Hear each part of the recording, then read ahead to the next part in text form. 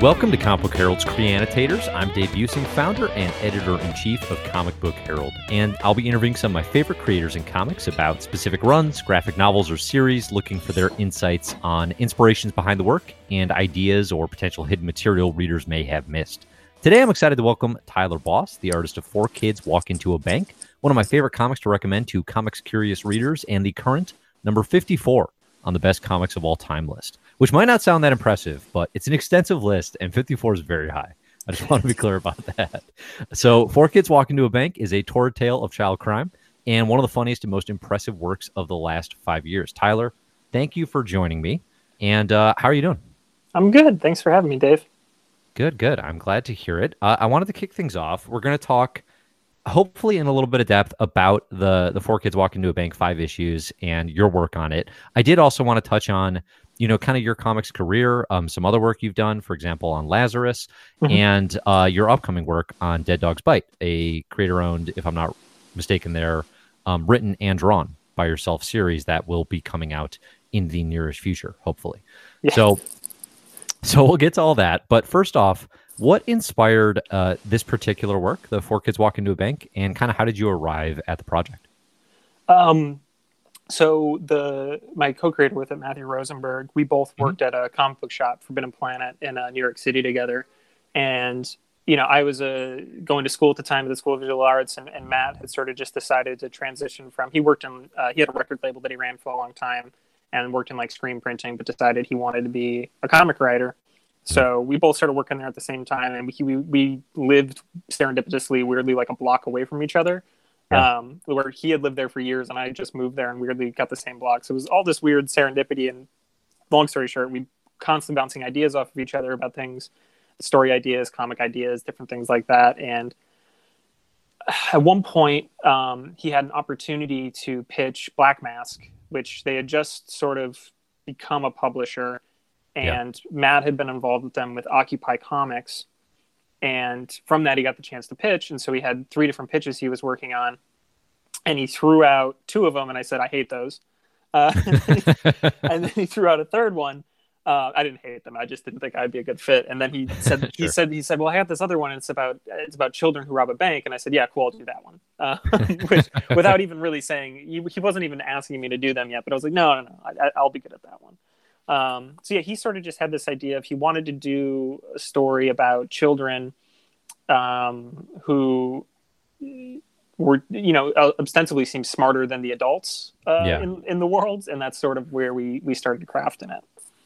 Awesome, that's very cool. I do want to ask too. So you met working at a comic book shop as a creator.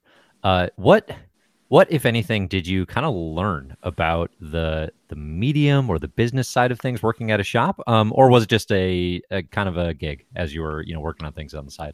No, it was definitely a very intentional job to learn about that side of the business. I feel like it's good for any creator or somebody who wants to be a creator. Maybe you don't have to work at a shop, but at least go into a bunch of different shops and see how they run, see how they lay out their shelves, understand like what the direct market side of it is, because how a big thing that me and Matt did, and Four Kids wasn't huge, it's still very much like, I guess, an indie darling.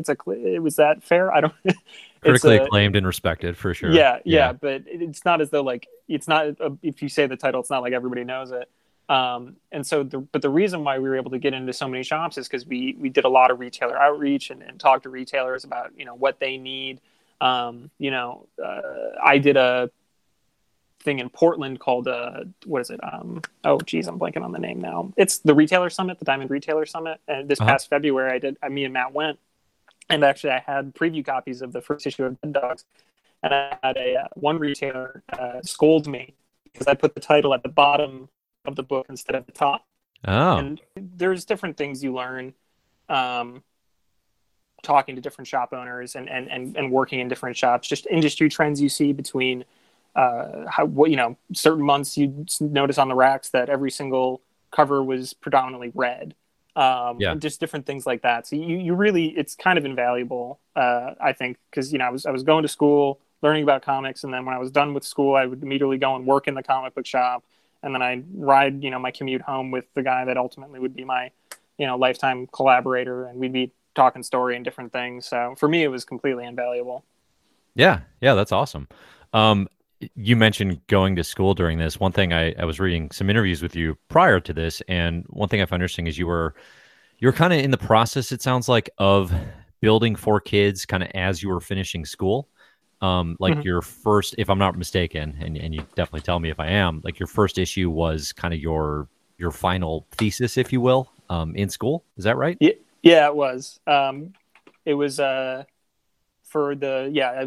was my the first full issue that I did for that. We ended up redraw, like I did a redraw of it. Like if you think about like I remastered it Yeah, essentially like a year or yeah. two later.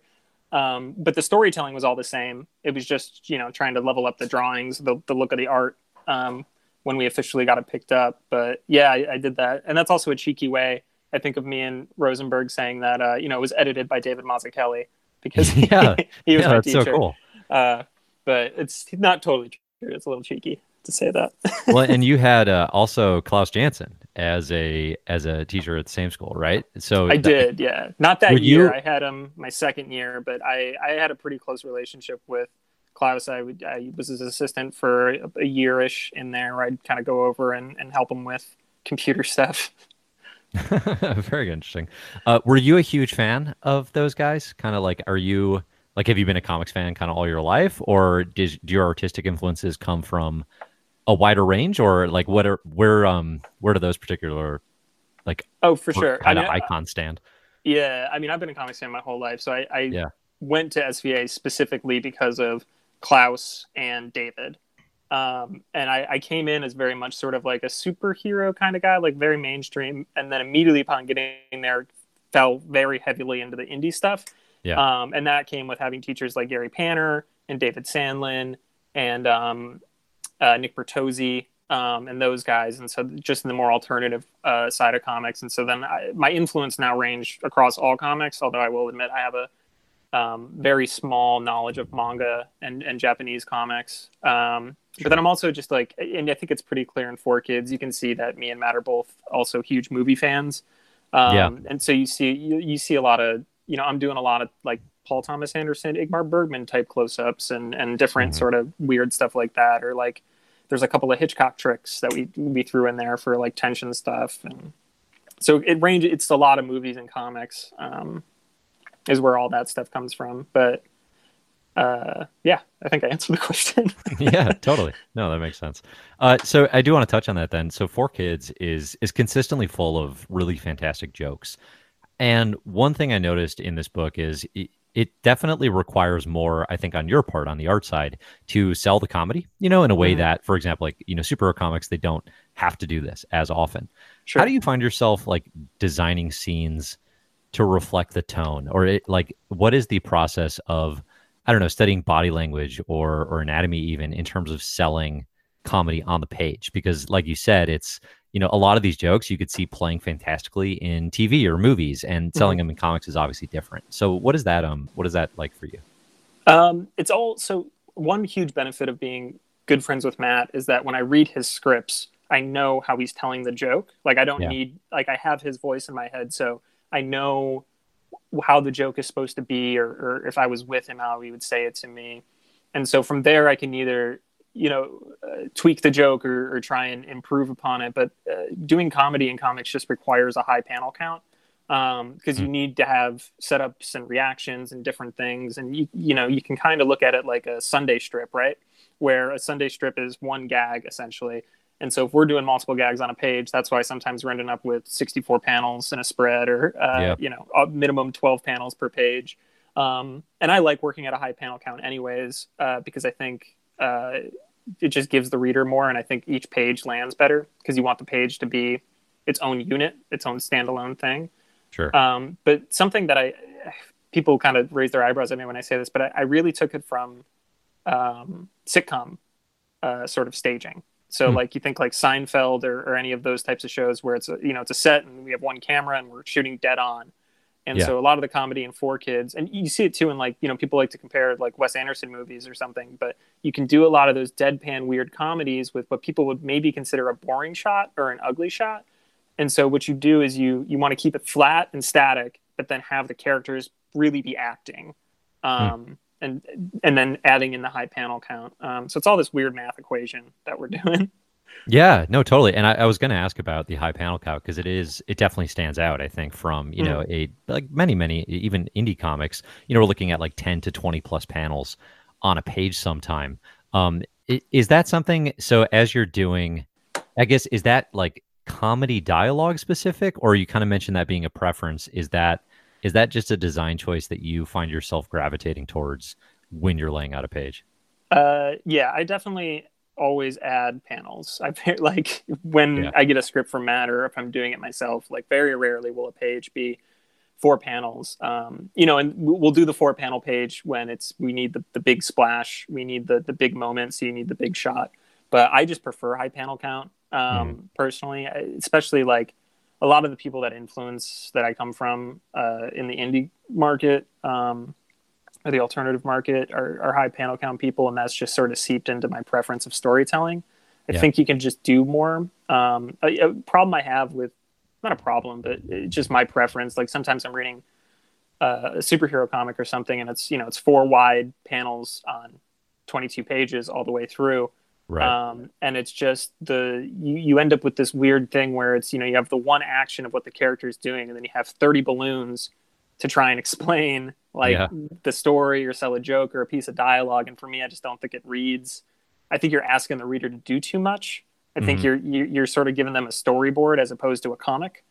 And that's just my personal preference. There's people who do it beautifully. I think Jupiter's, is it Legacy, or is whatever one that Frank Quietly drew with Mark Millar. He does a lot of the 4-panel wide shots, and it works great. But that's also just because Frank's a genius. Right. Yeah. Yeah. The good ones have a way of making it seem easy sometimes. Yeah. No, I think the multi-panel layout works extremely well for kids. There are several pages or design choices that really stand out to me, I think, throughout the book. For example, like the way you lay out pages, covert computer hacking is really captivating. It's clearly a very unique process. How and when do you decide to like go for broke on a design like that? You know what I mean? Because it really stands out in a way that I'm like, oh, this is amazing. This is a screenshot, compared to normal, comics layout. It's definitely, there was a thing that comes from work, having been taught by Mazzucchelli, which is he's very big on, you don't need, it's a comic book. You're drawing it. It doesn't need, you're not drawing a movie. Like you can do different things in this medium that you can't do other places. Yeah. And so any opportunity I have where I can go with a diagram, or I can go with, something like that, which is a mix of diagram and then also story intercuts and trying to follow. And I think you can see a bit of the Chris Ware influence in there, where there's you're not needing to fill up the full real estate of the page, but using the real estate of the page to create the best design you can. It's also weird opportunities too, where it's like Matt, the script page for that is Matt's like, here's what happens or needs to happen. Essentially, like Paige is going to hack a computer, and she needs to come up with these things, and then her dad and her uncle are going to be having an argument in the background, and he's like, do one of your weird crazy things to make it work. And because it's a thing where it's, how do you sell a cool computer hacking scene in a comic? You can't do it in the same way as in a movie or something like that. And so I think the medium kind of gives you the answer. It's sort of a thing where it's like people who teach themselves Photoshop or something like that, like the tools are all there. You just need to figure out how to plug them in. Very cool. Yeah, that's really interesting. Yeah, because that tension is still there in the scene of the bar downloading, right? And the progress very taking slowly, but you don't have, those like the tension of the music, right? Or the tension of Paige looking over her shoulder, in movies. So yeah, I think it works very effectively. I did actually write down, it brings to mind some of Chris Ware or David Aja's pieces, breaking down action into like smaller components. Just like really highlighting individual elements on the page as the action is unfolding, essentially, I think works really well. There's a sequence in issue 2, the same issue, where Paige's dad picks her up from the police station, and there's a 2-page car ride, essentially, where the page inverts. I'm talking about a book you worked on a few years ago, so forgive me if I'm going too in the weeds, but no, I mean, it's probably you poured your heart and soul to it, so maybe you're like, yeah, totally. Yeah, no, I remember exactly. It is an inverted page for the sake of the joke. Yeah, it's such a cool it's such a cool way of delivering that scene and that dialogue. In a very, I don't know, almost small way. Like it's easy to blink and miss it, you know? Hmm. Um I, I guess for you, does that actually is that a part of, I guess you just said, like selling the joke? Or is that just you having kind of fun with like I want to try some stuff and I want to make it, for the people that are really paying attention, like here's a little extra. Yeah, no, it's all that stuff, and it's a thing too where it's like, okay, I know this is going to be a spread, so when the reader opens the page, they're going to see both of them, and Yeah. so I could break the dialogue down a little bit so that if I do the invert, I'm adding panels so that we get each piece of dialogue is a little bit more of a beat, but then also we have the setup of the joke, which is the kid in the backseat of the car, and then we never address it until the last panel, which Yeah. is ostensibly the same. And there's also a thing too where it's like, oh, I got a panel here at the top that I can do something fun with. So like the first panel of that double page spread, if you look at it, is actually an Edward Hopper painting, Hmm. Yeah. from and then we superimpose our stuff in it. And there's a bunch of weird art history references in there that there's a couple that mean something and a couple that are just fun. Yeah. And so like it's there's a lot of those games in there too. That's awesome. I love that stuff. I have to ask too, is the opening to issue number 5 Watchmen riff? Do you know where it's I get, well, definitely you would know, but it's like it opens with a yellow clock and it's a 9 panel grid, and Yeah, it's it's like Matt. clearly color coded. Yeah, Matt wrote that one in the Yeah. script. He went, "We're having a clock. It's clearly in a 9 panel grid. It's clearly a reference to something, but God knows what that is." So Yeah. that was one that Matt that's whole cloth him. There's also a couple of weird other Easter eggs in that one too. Like I think the principal's name is the current writer of Batman. Yes. And Yes, I did pick that up. yeah, and we decided that we'd out James as being a big clown fan by putting as many different clown things in the principal's office as possible, which is not a thing that James actually is, but just thought maybe we can create a weird conspiracy that people would start bringing James, I don't know, clown themed things at cons, and he would have no idea why. I mean, there is a Joker war coming in the pages of Batman, so True, you may have been onto something there. true. That's awesome. Let me ask, what parts of Four Kids were the most fun to work on? Like, what do you relish about the experience? Um, I love that book. Working on that book, there were some pages that are hard and agonizing, that really shouldn't be. Probably, I don't even know. Each issue was my favorite issue as I was working on it. And Yeah. it was such a joy of like trying to, by the time we had issue one was probably the hardest, even though we were just having fun and didn't know if anything was going to come of it. And then each subsequent issue, we were just trying to put everything we could into it. And that, I don't know, it was just really rewarding. The hardest part about it is penciling, always just trying to Yeah. get the figures to look decent and things like that. But the storytelling is the whole way through is just my favorite part of doing it, and coming up with, how are we going to tell this? I don't know. I love all that.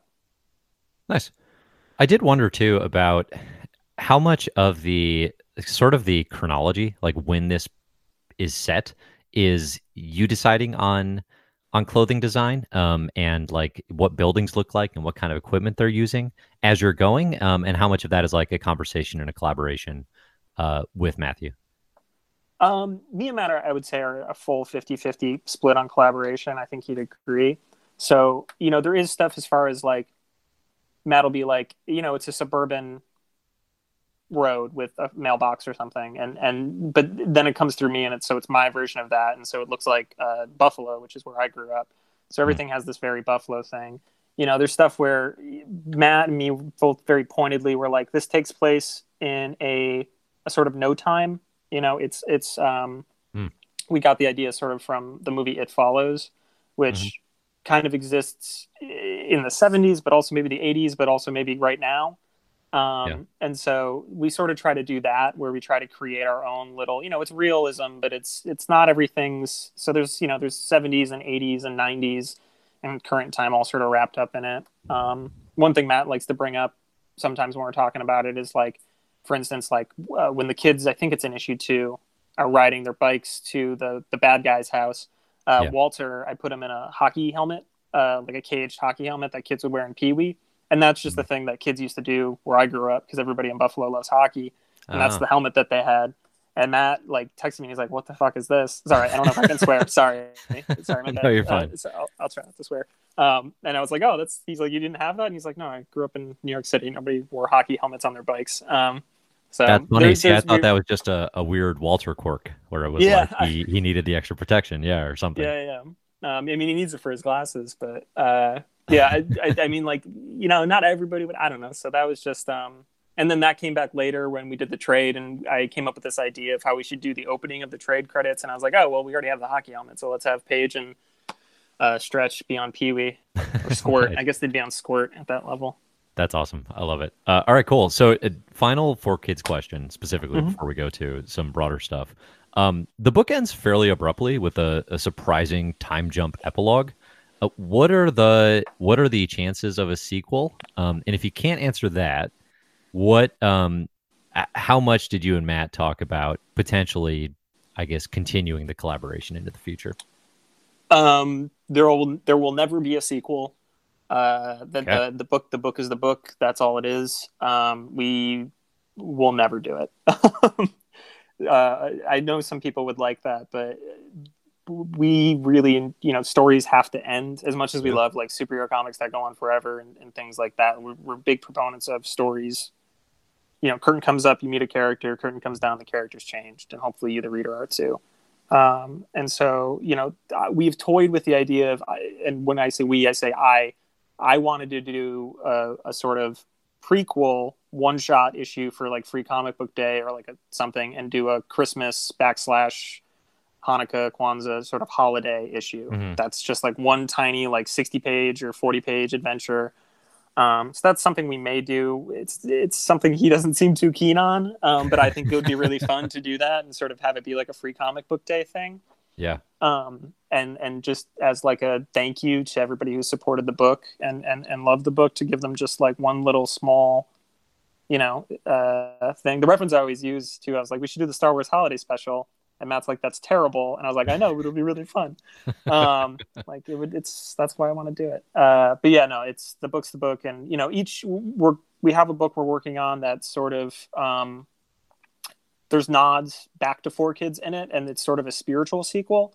But each book we do it has an ending. We know what the ending is before we even start, because that's actually how we work. We start with the end, and then we work backwards.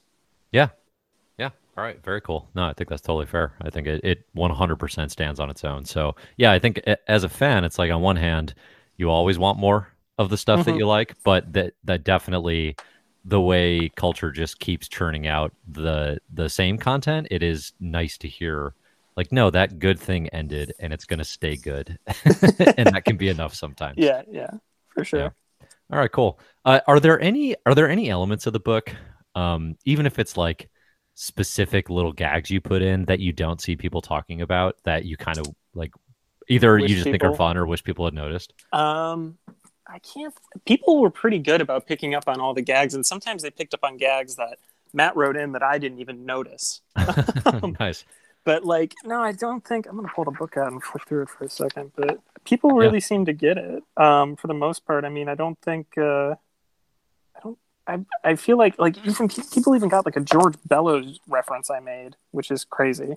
Sure. Yeah. Which is pretty cool.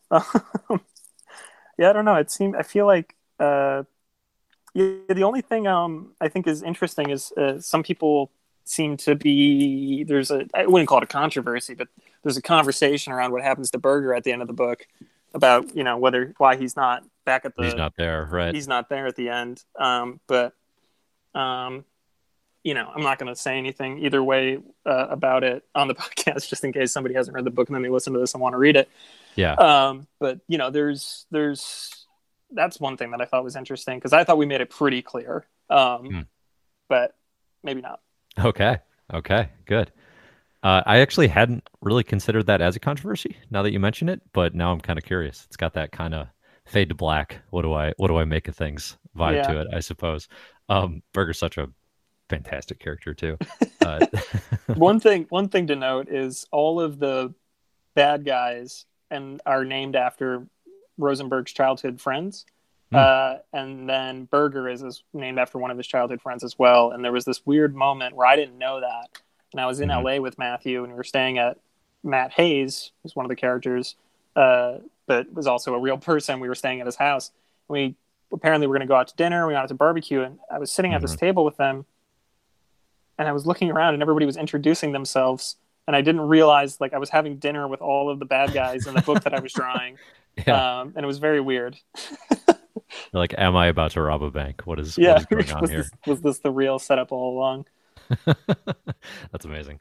I did want to ask a little bit too, as you were working on this, you and you can correct me on the chronology here, but you've done work inking and coloring Lazarus and working pretty closely with Michael Lark, the artist. What have you taken from that experience? Because you've been on the book for a good run now, and I guess in addition to the experience there, like how do you differentiate like work on Lazarus from then keeping your own style and your own sort of distinct vision?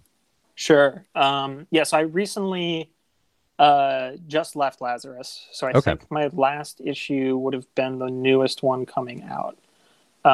Is that the Lazarus Risen mini? Yeah, number 2, I think, was the last one I did, or maybe it was number 3.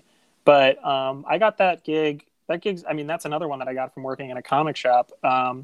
Danny Lore, who's they're a fantastic writer. They just had a book with Vita Ayala come out, their first Marvel book, Ironheart. But they also worked at Forbidden Planet, and they are huge Greg Rucka fans, and thus they were Lazarus fans. And they had seen on Tumblr that Michael was doing an open call for submissions for people to be his background assistant. And so I did it on a whim and got it, which was cool. That's awesome. And it was, the thing I took most from it was Michael was really patient with me. I definitely wasn't up to snuff when he took me on.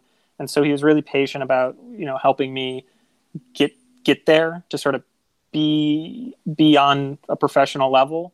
And it taught me a lot, honestly, because I only ever inked the backgrounds. And it definitely, a thing that I see people comment about in my commission work or in my actual work is they talk about the level of architecture or attention to detail in the backgrounds. And it's not that I have a detailed style, but I think everything isn't random. It's very considered. And I think that definitely comes from having worked with Michael for, I think at that point, I worked with them for 5 years.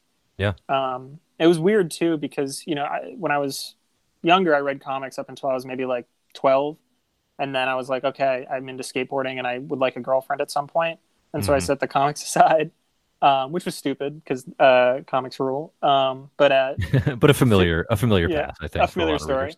Yeah. But at 15 or 16, after the 3-year break, I went into a Borders and I was walking through saw that they had graphic novels now, which was not a thing when I was reading comics. You used to have to get them. My grandma would buy them for me at flea markets and yard sales and stuff.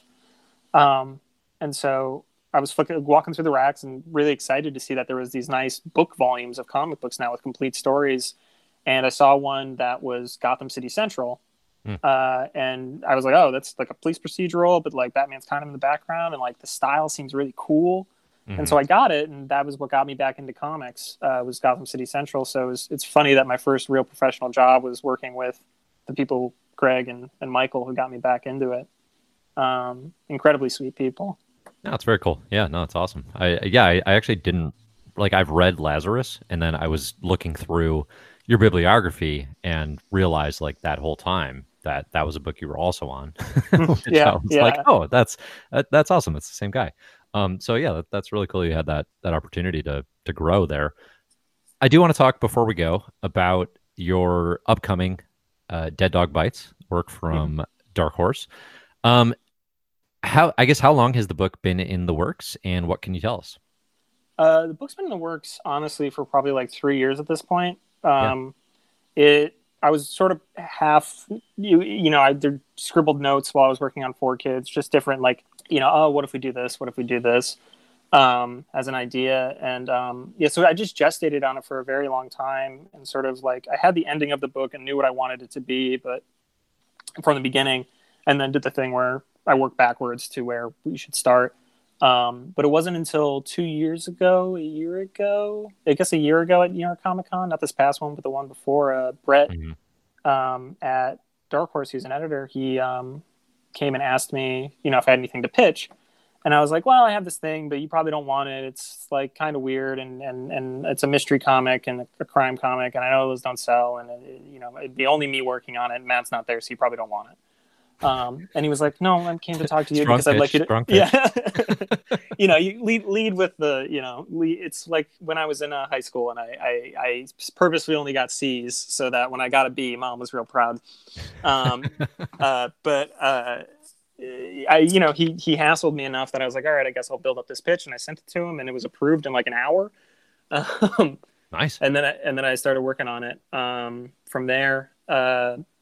And it was supposed to come out April 8th, and obviously because of the world right now, it didn't. I don't know when it's coming out, but of the 4 issues, 3 are done. 4 is slowly being finished, but I'm not at full pace on it because it's I need to be doing some other stuff to make some money while we wait for the book to come out. But I don't know. It's a weird, kind of funny, kind of sad mystery story about a 17-year-old self-described detective. But it's a little Twin Peaksy, a little Twilight Zone-y, a little blanking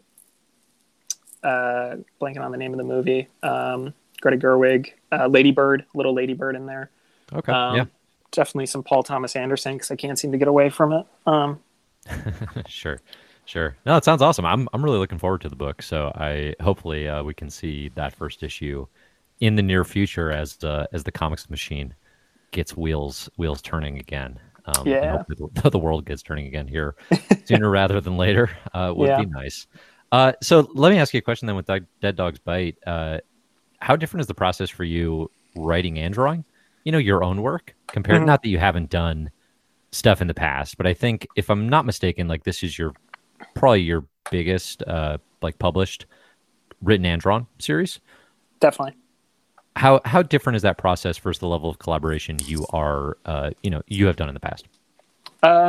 So it kind of informed my process for it. So when I decided that I was going to try and write this whole thing, I made a decision to do full scripts. As though I was writing it for a new artist.